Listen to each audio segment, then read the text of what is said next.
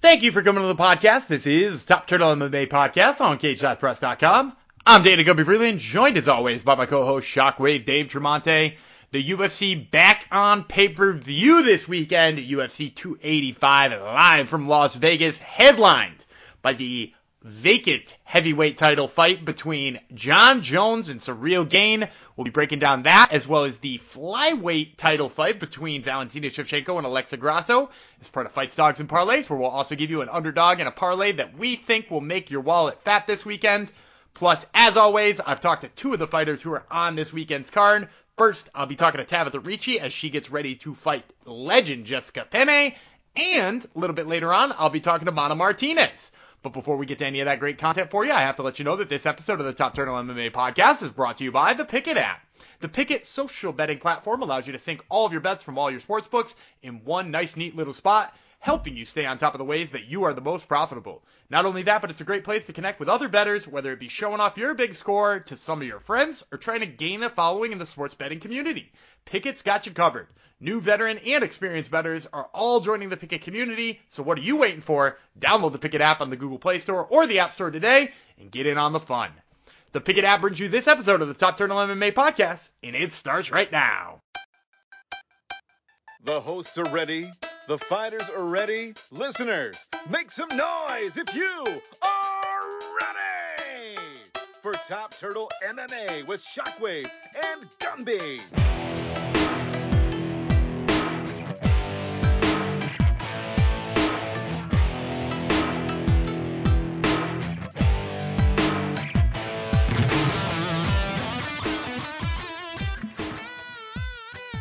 All right, and joining me today is Tabatha Ricci, who fights Jessica Penne at UFC 285. That fight is on March 4th. So, Tabatha, I wanted to start talking about your first booking with Jessica Penne, because back in October, you were supposed to fight her. You were also supposed to fight somebody else. You get not just a cancellation from her, a cancellation from the other one, and wind up not fighting. Was it frustrating that you didn't get a chance to, sort of make use of that October fight camp? Well, it was kind of frustrating for me, of course, because, it's a lot of work to get ready for a fight, especially in a big organization like UFC, plus I have all my teams, family, everybody that support me was there for me, so I got a little bit sad, but I also it's nothing that I can control the situation, the only thing I can control is how I react to those things, but I think I have amazing team on my side, family, friends that support me, give me good advice. So I think I took that as a cancellation for me as a experience, in MMA. Usually that happens often. So we got to be ready for that. So I think, I'm just getting better. And then this happened to me, just give more time to get better and everything else. I love that mentality. Now, I wanted to ask you, too, about the fact that you haven't gotten a fight since then, and that is a whole, almost 5 months since the original booking. Did you try to get another fight in that amount of time and it just didn't pop up, or were you, sort of looking to reset and take some more time? Yeah, I was trying to get this fight rescheduled soon as possible. I was talking to my manager, but UFC's pretty book, there's a list, and then they book in very advanced the card, so it was kind of hard to get him as soon as possible, but soon they did asking to me to fight, I just say yes as soon as possible, Well, that's good. Now, you also said I wanted this fight booked as soon as possible. Was it important to you that it was Jessica Penne, and if so, sort of why did you really want that particular name? I just want as soon as possible because, I'm ready. My body feels good. I always been training this, always do this, my lifestyle, anyone that they give it to me, I'll be fighting, but since I got to fight Jessica, I think it's a good fight for me. She's she's one of the OGs of the division. She started the division. She's a big name, so I think it's a good challenge for me. I like those challenges, and, so I'm very excited to fight her. That's great to hear, and we'll talk a little bit more about that fight a little bit later on. But I also wanted to talk about the fact that you said, you feel like you got more time to get better. You got more time to sort of focus in and hone in on your skills. Looking at your training videos that you post on Instagram and stuff like that, it looks like there's a huge focus on strength and conditioning. You look like you're getting a lot stronger. It looks like you're doing tons of stairs and cardio and stuff like that. Was that a big piece of the time off in between October and March?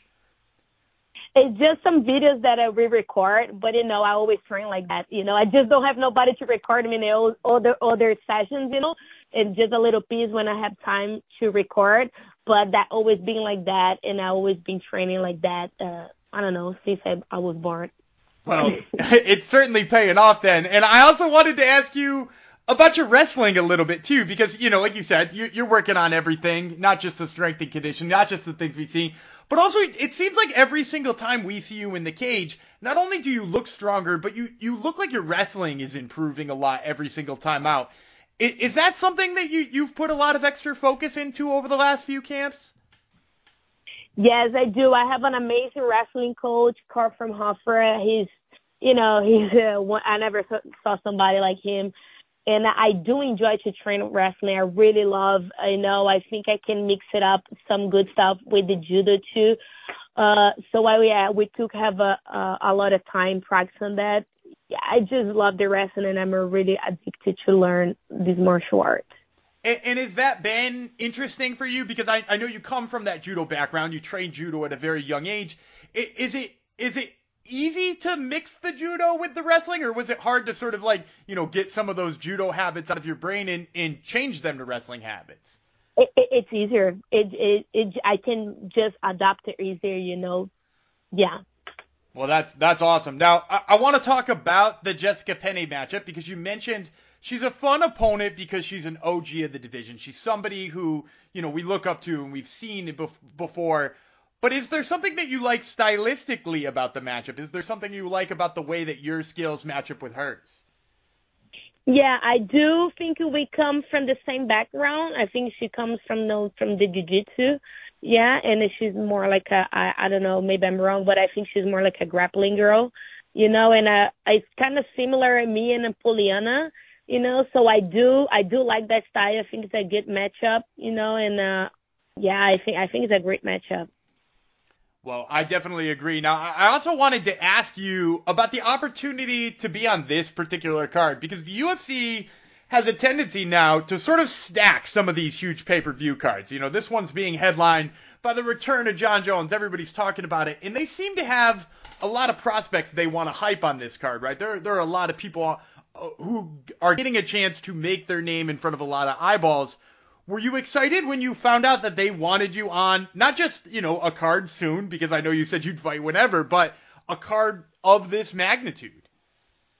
Yeah, so I think everything happens for a reason, waiting for so long, and now have to fight Jessica and finding this big card, especially in Jon Jones' return. So I'm very glad for that, and I'm super hyped for be part of this card. I think it's going to be like a legendary. Everybody's going to remember that, and I'm just glad to be part of this history. And I've been asking fighters too, especially fighters who've spent a lot of their fight time in the Apex, and you've been in the Apex for a lot of your career. I mean, like all of your UFC career, right? With the right from the Manon Fiorot fight. So you're now not going to be in the Apex. You're going to be in front of a massive crowd.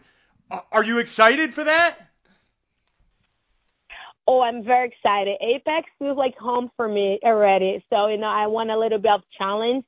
So, yeah, I don't think I never fought in the front of 20,000 people. It's gonna be like my first time. So I'm really hyped for that. I'm also glad that I had experience to walk in with Yulia, my best friend, Starenko, for her fight that was in T-Mobile. So it's not gonna be something like super new for me because I had the experience. So I'm glad that I had that. And I'm just going to enjoy my moment. That's awesome. Now, I also got to ask, a chance for there to be that many fans in the stands. Do you got a huge contingency? Do you have a bunch of friends and family coming on out for the fight? Oh, my God. We have a massive team and family come down. And actually, my grandma is coming from Brazil, her first time getting out of Brazil. She's like 84 years old, and she's going to do the whole trip just to watch me. So I'm super stoked to have her here with me. That's amazing. Now, I got to ask, has she been to some of your fights before? Is she a fight fan? She's a fight fan. Actually, she's the toughest one watching the fight. And the Grandma Shark, being the first time here in the U.S., that'll be epic. Oh, that's great to hear. Well, before I let you go, I got to get the prediction on the fight, of course. UFC 285 takes place on March 4th. How do you see that fight ending with Jessica Penne? I see it as a finish. All right, well, you heard it here first, folks. This has been Tabitha Ricci, who fights Jessica Penne at UFC 285. That fight, once again, is on March 4th. Tabitha, thank you so much for the time. I really appreciate it. Thank you so much. Appreciate. Well, we have enjoyed that interview with Tabitha Ricci. I, once again, am Daniel Gumby Freeland, joined now by my co-host, Shockwave Dave Tremonte. Dave, I want to start here. The MMA world has been talking about Conor McGregor's return. Obviously, he's coaching the Ultimate Fighter. We got Jon Jones's return this upcoming weekend. People are talking about it being huge for the sport. Now, obviously, for a couple of guys who've been watching as long as me and you have, it's exciting to see sort of some of those big names make their return. But my question to you is this. Is Jon Jones's return really all that important for the health of MMA and MMA in general in 2023? That's a loaded question and tough to answer in a short soundbite, but I will do my best to truncate it down. Man, what a question. It's good. Don't get me wrong. It's going to help their first quarter in terms of, every metric that they measure, the countdowns, the embeds, so social media interaction on YouTube, and then the pay-per-view buy rate itself. Will it break 1 million? No. He's not and never has been at that Conor level. He's not even at the Brock Lesnar level. Lesnar came back, and I know there was a lot of hype surrounding UFC 200 on that as well, but Lesnar on his own coming back, being as big a name as he is mainstream, that broke 1 million buys. This isn't going to break 1 million buys, and it's a different landscape now. Not everyone subscribed to ESPN and wants to pay $75. I think enough people know about, illegal Russian stream sites. It's good for the UFC, but I'll tell you what, had Jon Jones not come back, the UFC would keep on trucking. It's not make or break, if that's what you're kind of getting at. Yeah, and I mean that for the UFC, but I also mean that for MMA fans in general, because I think to your point, he's not Conor McGregor, he's not Brock Lesnar, and he's sort of not those things because when he disappears for a while, he really does disappear, right? Like you might see a tweet from him or something like that, but if you were not an MMA fan, let's say you weren't an MMA fan 2.5 years ago, 3 years ago, and then you got into MMA, Jon Jones isn't on your radar. Like you might have heard somebody talk about him as like a historical figure of somebody who was, in the sport before you really started paying attention, but he's not on your radar. Whereas like if you were not really into MMA 2 or 3 years ago, you do still know who Brock Lesnar is. That dude is part of like pop culture right now with the WWE and stuff like that. Conor McGregor has found a way to make himself part of pop culture. He boxed Floyd Mayweather. He's got a whiskey line. Now he's got a bar and he's punching old dudes in that bar. And like, he's found a way to be relevant for better or worse in a lot of ways. Whereas I don't think that that's true of Jon Jones. So while I agree with you, it's going to be a boost for the UFC. It's nice to have one of the greatest fighters who's ever lived back in the sport as somebody who's, likes to see the best people fight. I don't think he is quite the boost that I think some pundits are saying he is. So it'll be interesting to see what it looks like afterwards. Of course, it is being boosted by a second title fight, and overall a pretty damn good card. But it will be interesting to see how much people care about Jon Jones during this fight. Yeah, I mean, listen, the Embedded debuted yesterday and is already somewhere near 800,000 views. That's bigger than a one-day Embedded for Glover's fight against Jamal Hill, which, let's face it, those aren't like the hugest names. I mean, Glover's a respected name, but we know what we're saying here. And same thing, Volkanovski and Makhachev, massive fight. Those Embeddeds were big, but they're not this big. It's a bump, but it's just not that like, what do I want to say? It's not industry changing. I mean, the UFC is going to keep on trucking. It will help them as they have a TV rights deal come up. and the pay-per-view rights would also be on the table as well. I think in the next 2 years, so you're talking about within the next 24 months, it's another thing they're just going to point to. This will get 700,000 buys. It'll do, another 200, 300,000 more buys than the last fight did. It'll do 400,000 more buys, maybe even 500,000 more buys than what Glover and Jamal Hill did in the first month of January. So it's good for them. I guess I'm saying the same thing again. It's not life-changing, though, for the UFC, right? Yeah, I think you could summarize it real quickly. He's a star. He's not a superstar. That's what it boils down to. He will do some of the best numbers they have right now, but he's not transcendent. And I'll also say one other thing. And we'll get into this in a second, tease, coming up, Fight Dogs Parlays, our favorite segment on the show. His last 3 performances haven't been groundbreaking. They haven't been John Jones-like. Absence makes the heart grow fonder. I know people are hyped on it. I am too. So I'm not taking away from that. But, he could go out there this week and get knocked out in the second round. And, yeah, they pop this by, but it's going to be diminishing returns on the next one. I actually also have to say Conor's performances have been so putrid, in my opinion. The last couple ones, beating Cowboy to me in 30 seconds with a shoulder strike does absolutely nothing for me. I mean, Cowboy was washed, all respect to Cowboy. So to me, I think there's going to be diminishing returns on Conor, too. He could punch as many people, keep his name out there as much as he wants to. But I think most people know, and especially the ones who tuned into the Khabib fight, because I'll tell you what, I had a lot of casual fan friends who were absolutely shocked at Conor's performance in that fight. And I think that sort of leads to diminishing returns. All being said, can't wait to see what happens. Hey, let's break it down right now. It's Fight Dogs Parlays. It's UFC 285. We're going to give you a couple of fights, break them down, who we like in those fights, a parlay to play, and who our favorite dog of the week is. But before we get to all that, Gumby, does anyone sponsor this edition of Fights, Dogs, and Parlays?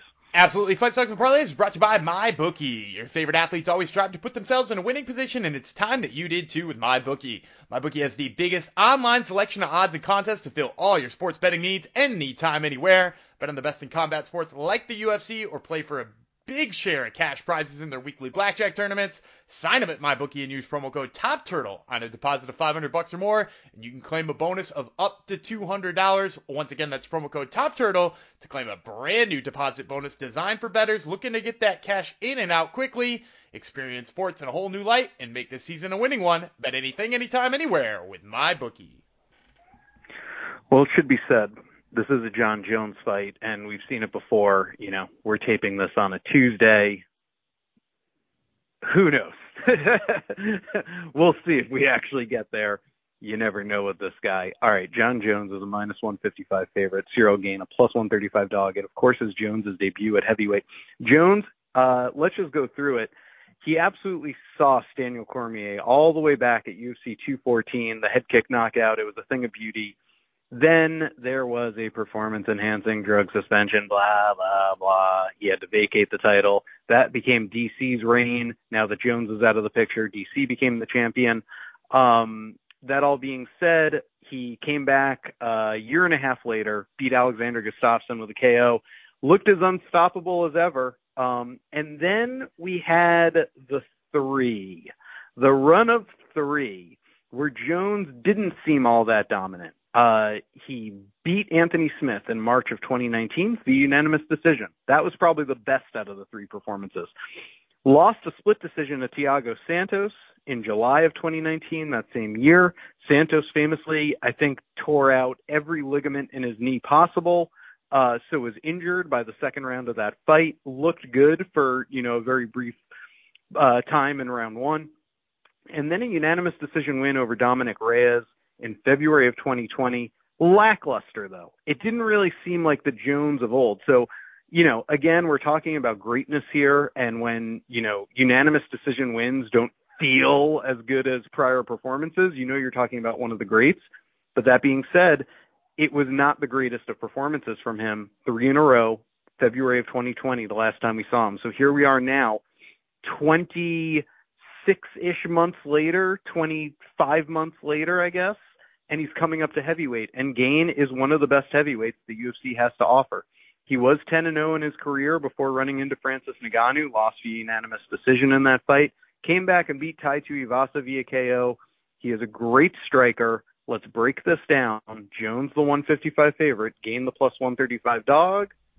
Who you got? I'm actually going to go with the underdog here. I've been thinking about this a lot, pretty much since they announced it. Because when they announced it, Gane was a slight favorite. And I was like, there's no way that's staying. People are going to bet on Jon Jones. And I think the reason so much money is coming on Jon Jones is because people saw Francis Ngannou wrestle Ciryl Gane, right? People saw the last few rounds of that fight happen and was like, oh, Francis completely blew him out of the water with wrestling. And if Francis can wrestle him, so can Jon Jones. I've got two problems with that analysis as a way of saying that Jon Jones wins here. First of all, that's predicate on the idea that Jon Jones will come in with a wrestle-heavy game plan. Because do you know who else Jon Jones could have easily wrestled and dominated? Dominic Reyes. Do you know who else he could have easily dominated and out-wrestled? Thiago Santos. Do you know who else he could have easily dominated and wrestled? Anthony Smith. Do you know who he didn't dominate and wrestle any of? Any of those three guys.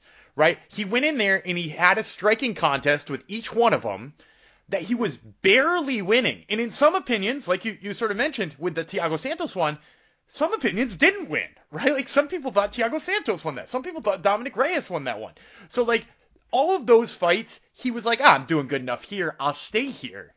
And, so that's the first piece I have trouble with the Jon Jones wrestling theory. The second problem I have with the Jon Jones wrestling theory is the idea that Ciryl Gane will somehow be shocked at this wrestling, that he's not prepared for this wrestling, that he's not doing something to prep himself. Because I'll be honest with you, when Francis Ngannou wrestled him to those last 3 rounds, that decision victory, I think it surprised Ciryl Gane. I don't think necessarily it was that Francis Ngannou's wrestling was, outstanding or Gane's wrestling defense was terrible. I think it's just that he had no idea that wrestling would ever come to play in that fight. And if it did, it would be him that was initiating it. I think he probably went a 12-week training camp without thinking about wrestling. This one, it's on his mind. He just lost the fight that way. He's fighting a guy with a wrestling background. It's on his mind, if nothing else. I think Gane's the better puncher. I think he's going to be less rusty. I think Jon Jones is going to get too comfortable on the feet. And I don't know that Gane puts him away, but I do think he wins at least 3 rounds here.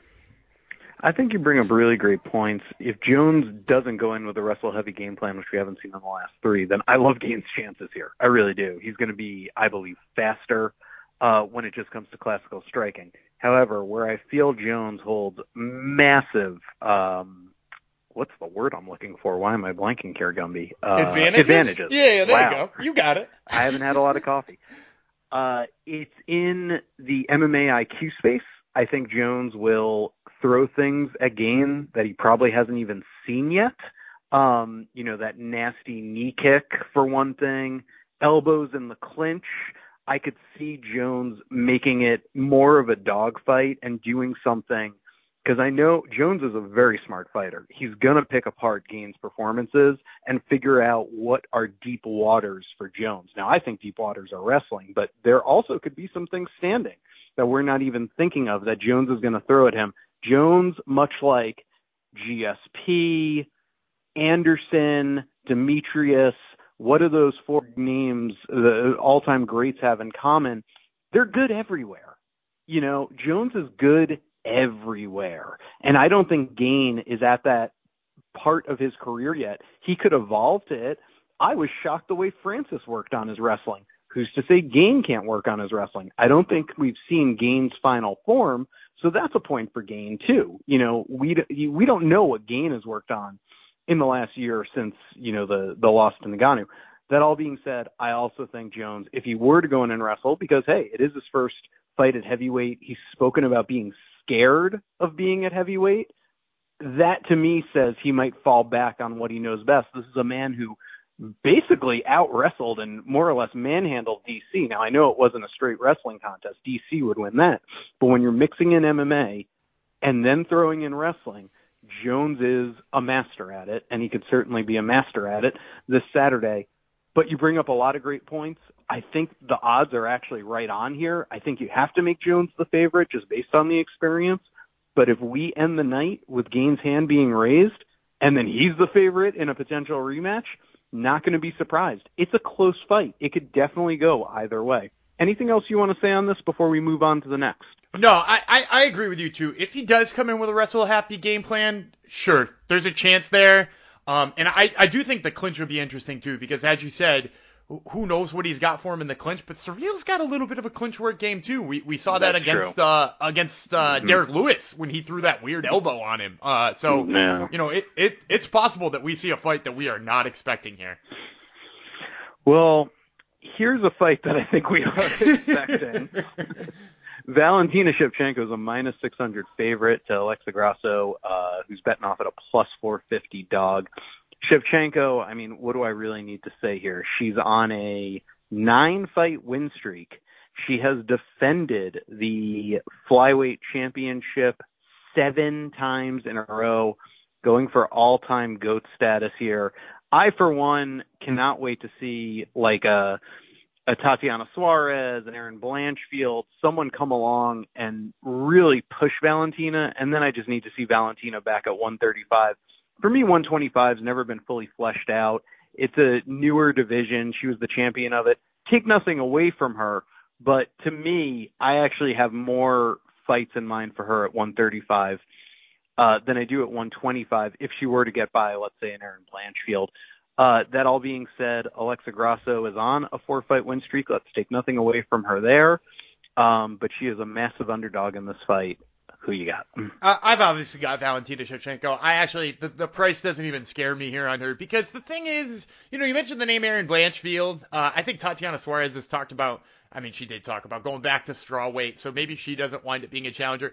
But somebody like those two are interesting, because we just watched Taila Santos bring the wrestling to Valentina Shevchenko and sort of put that wrinkle, put Shevchenko on her back, make her work off of her back, tire her out that way, make her hesitant in the striking, and especially with her kicks. That's the path to beating Valentina Shevchenko. I think Taila Santos has drawn the blueprint. I think we might see somebody like Erin Blanchfield follow that blueprint to a victory. Do you know what's not going to beat her is like a much smaller boxer?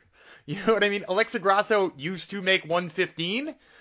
So we're talking about Shevchenko possibly going up, fighting Nunes again, maybe fighting somebody like Holly Holm. Grasso could still make 115 probably. She's smaller, she's shorter, she's got less reach, and she's not going to wrestle you. Like that's just not going to be part of the game. Like you mentioned, Tatiana Suarez. Tatiana Suarez tapped out Alexa Grasso in a round and a half. So like now we're here talking about Valentina Shevchenko, who's got a good wrestling game and a good jiu-jitsu game. I think she holds the advantage on the feet, and I think the second she feels like she doesn't, she takes her down and submits her. Correct. Nothing to add. All right, let's move then to Shavkat Rakhmonov, your new favorite Uzbekistan fighter. He's a minus 500 to Jeff Neal, a plus 400 dog. I'll give you Neal first. He's on a 2-fight win streak, split decision win over Santiago Ponzinibbio, and a big KO win over Vicente Luque. Nothing to sneeze at. Jeff Neal, he's one of those guys. Does anyone realize here? He came in at Dana White Contender Series all the way back in 2017. So he's been around now for going on 6 years, and he is 3. The intern's on it, 8-2 in the UFC. Nothing to sneeze at, and I think people sneeze at Jeff Neal, and they shouldn't. But he is running into a brick wall this week. He's fighting a 16-0 professional fighter in Rakhmonov. He's 4-0 in the UFC. Oh, and he's coming off a guillotine choke win over Neil Magny, notorious to put away.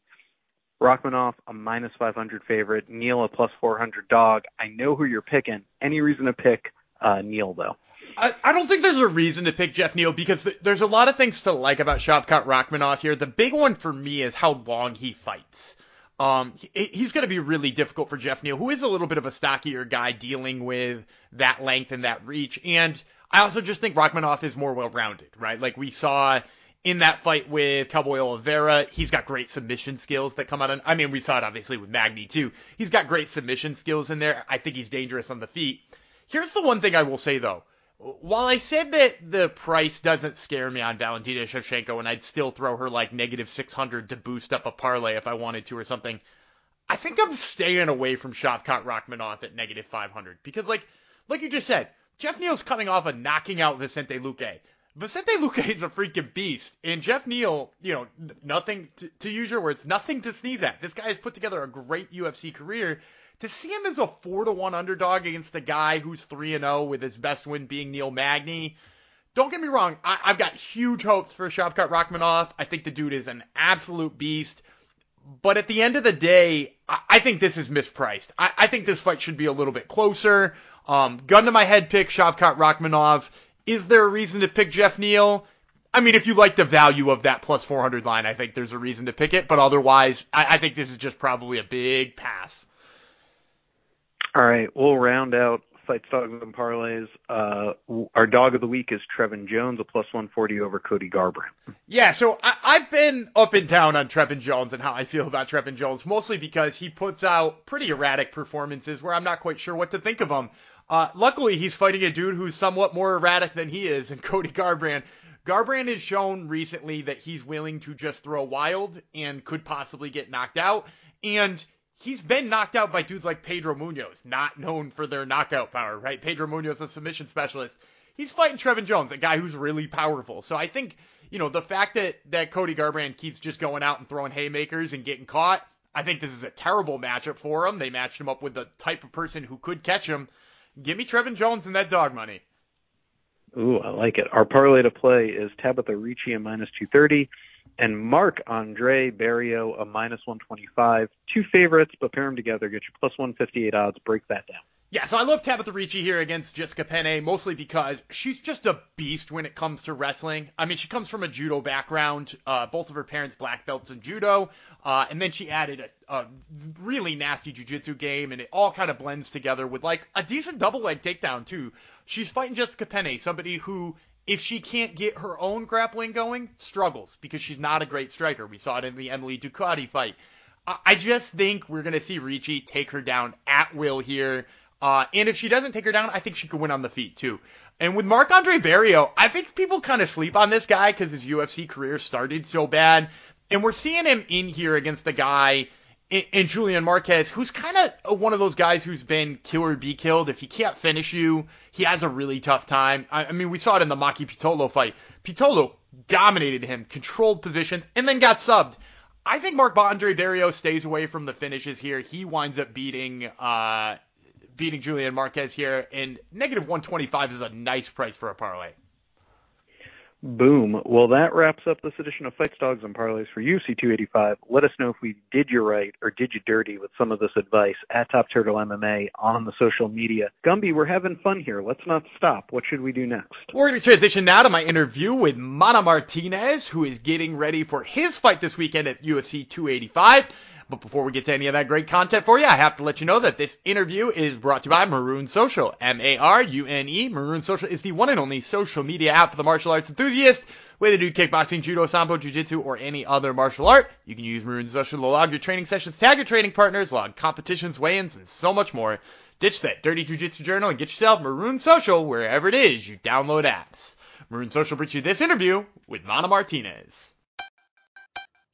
All right, and joining me today is Mana Martinez, who fights Cameron Saaiman at UFC 285. That fight is on March 4th. So, Mana, before we get into talking about that fight, I wanted to start by talking about your win over Brandon Davis. Another really close fight for you in a line of a lot of close fights for you. What was sort of your big takeaways from that fight? Because I know, you were a little disappointed afterwards that the win wasn't a little more emphatic. At the time, I felt like it was a lot closer than what it should have been.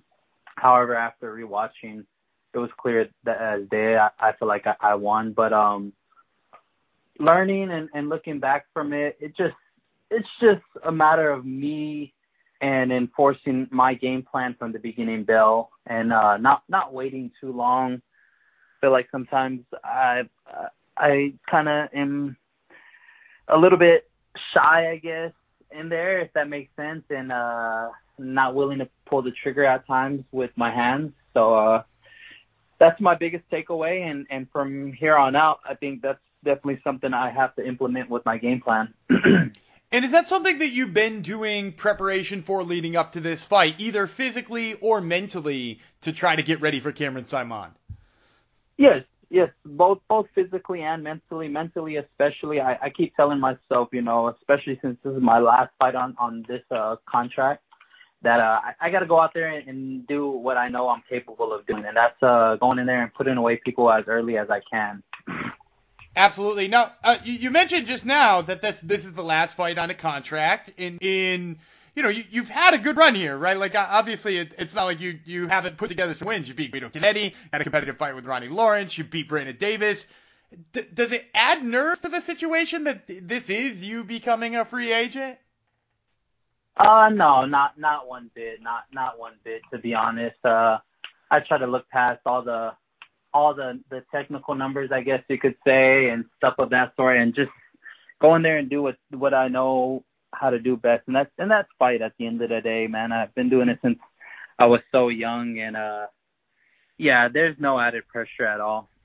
Well, that's good to hear. That's good to hear. Now, I did want to ask you briefly about your preparation for the fight, because I know that you've sort of bounced around over the course of your career, and you've trained in Texas, and for a little while you were working at Glory. I don't want to get your whole take on the Glory thing. That is completely past now, but I do want to know what your training camp looked like for this fight.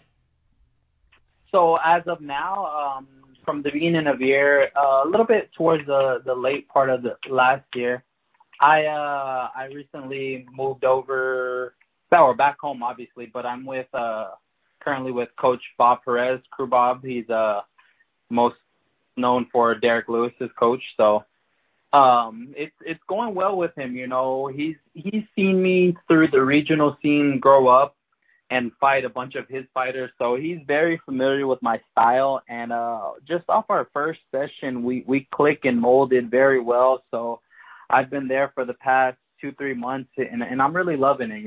There's a bunch of good bodies up there and good guys up there, so it's definitely been an awesome experience thus far. Well, that's great to hear. And also, you mentioned that means going home, right? That means being closer to home. Is that an added bonus for you? I know some guys have told me that there's a little bit more stress when you're close to home all the time in a training camp. Being away from home definitely made me realize how much family means to me, and at the end of the day, that means so much to me. Like, missing out on my little brother and sister growing up, doing their, sporting activities, my sister cheerleading and stuff like that. It just, it kind of hurt not being able to see them. So now that I'm officially back home, it definitely helped me get that time to miss from them, but no added stress, nothing of that sort. And it's a blessing to be back home, man. I love training at home. I love being around my family and friends every day. So that's great to hear. Now, I did also want to ask too, because you mentioned the regional scene and you mentioned fighting guys in the area. I wanted to ask you about the fight that you actually punched your ticket to the UFC with, and that's when you won on Dana White's Looking for a Fight. You beat Jose Johnson. We're actually recording this the week before Jose Johnson actually makes his UFC debut. I was wondering if you had a take on that, the fact that the guy who sort of you beat to get into the UFC is now also UFC caliber. I've spoke on it before, man, and I knew after I beat Jose, if he stuck with it and kept fighting, that he definitely punched his ticket into the UFC. If you watch Jose, he's fought some of the best, and his striking is very high level. So seeing guys like him and another guy like Ricky Turcios fight in the UFC as well, it's just a nice thing to see, man, because it definitely shows that we were all deserving to be, fighting at the highest level. And those are some tough guys, man. And who's to say we cross paths again one day? You never know, but I'll definitely be ready if that's the case. I love it. Now let's get to talking about who is going to cross your path, and that's obviously Cameron Saaiman coming up on March 4th. Now, you've got him on this big card, and we'll talk a little bit about it being a big card too, but you've got him on this big card filled with prospects. He's a young guy. Do you sort of like the idea that you're fighting the guy with the big hype behind his name right now? I love it. And to be quite honest, I haven't paid attention to the hype. Like, I've got, quite a few interviews done with me, and the hype keeps on being mentioned, but I don't really pay attention to the hype, and I don't buy into it. Not saying or taking away from any of his skill set, because he is a good fighter and he's obviously fighting at the highest level, so he definitely deserves to be here. But I don't buy into the hype, and of course I'm not looking past his skill set, like I said, but it doesn't bother me one bit. And fighting on the biggest card of the year thus far is even more of a better experience, and it'll definitely be, some eye openers for people who haven't seen me fight, and I guess you could say, quote unquote, derail this hype train. I love it. I love it. Now, you mentioned, getting to fight in front of a big crowd. You did get to fight in the Toyota Center in Houston, but apart from that, you had to go back to the Apex afterwards. Was it sort of a letdown going back to the Apex after feeling that crowd and not getting a chance to have another big one again? No, man. I'm just honestly blessed, and I'm very thankful to be fighting for the UFC. I don't care where it's at, if it's overseas, Vegas, Texas. It's my dreams come true, and everything I've worked hard for, just to be fighting under that banner for the UFC, and I don't take it for granted one bit. I put in a tremendous amount of hard work every day for camp, and I just go out there and try to fight to the best of my ability. So the crowd doesn't bother me. Being in the Apex doesn't bother me. Actually, I should say I love being and fighting in front of the crowd, but I'm a fighter at heart, so I'll fight anywhere, anyone, anytime. Well, that person you're going to fight anywhere and anytime is Cameron Saaiman. And before I like to end these interviews, I always like to get a prediction out of the fighters. So tell me, how's this one end on March 4th? Well, obviously me getting my hand raised, but I can definitely see myself finishing this kid. I don't mean to say kid because I'm still relatively young as well, but I can definitely see a finish, and the knockout I've been looking for. These past three decisions, I feel like don't quite define the fighter who I am, and I'm growing and evolving every day, and being back home and getting to train with everyone and being surrounded by my loved ones is really giving me that extra boost. So come March 4th, it's going to be a time for me to get my first official knockout TKO win under my UFC career belt. All right, well, you heard it here first, folks. This has been Mana Martinez, who fights Cameron Saaiman at UFC 285. Once again, that fight, March 4th. Mana, thank you so much for the time, man. I really appreciate it. You're the man. Thank you, bro. And that's going to do it for another episode of Top Turtle MMA Podcast. We want to thank you, the fans, for tuning in each and every week. We could not have a show without you guys. We also want to thank our sponsors, Maroon Social, Picket, and MyBookie. And remember, you can check us out on social media at Top Turtle MMA on both Twitter and Instagram. And until next week, I'm Dana Gobi Freeland. He's Shockwave Dave Tremonte. And we will catch you then.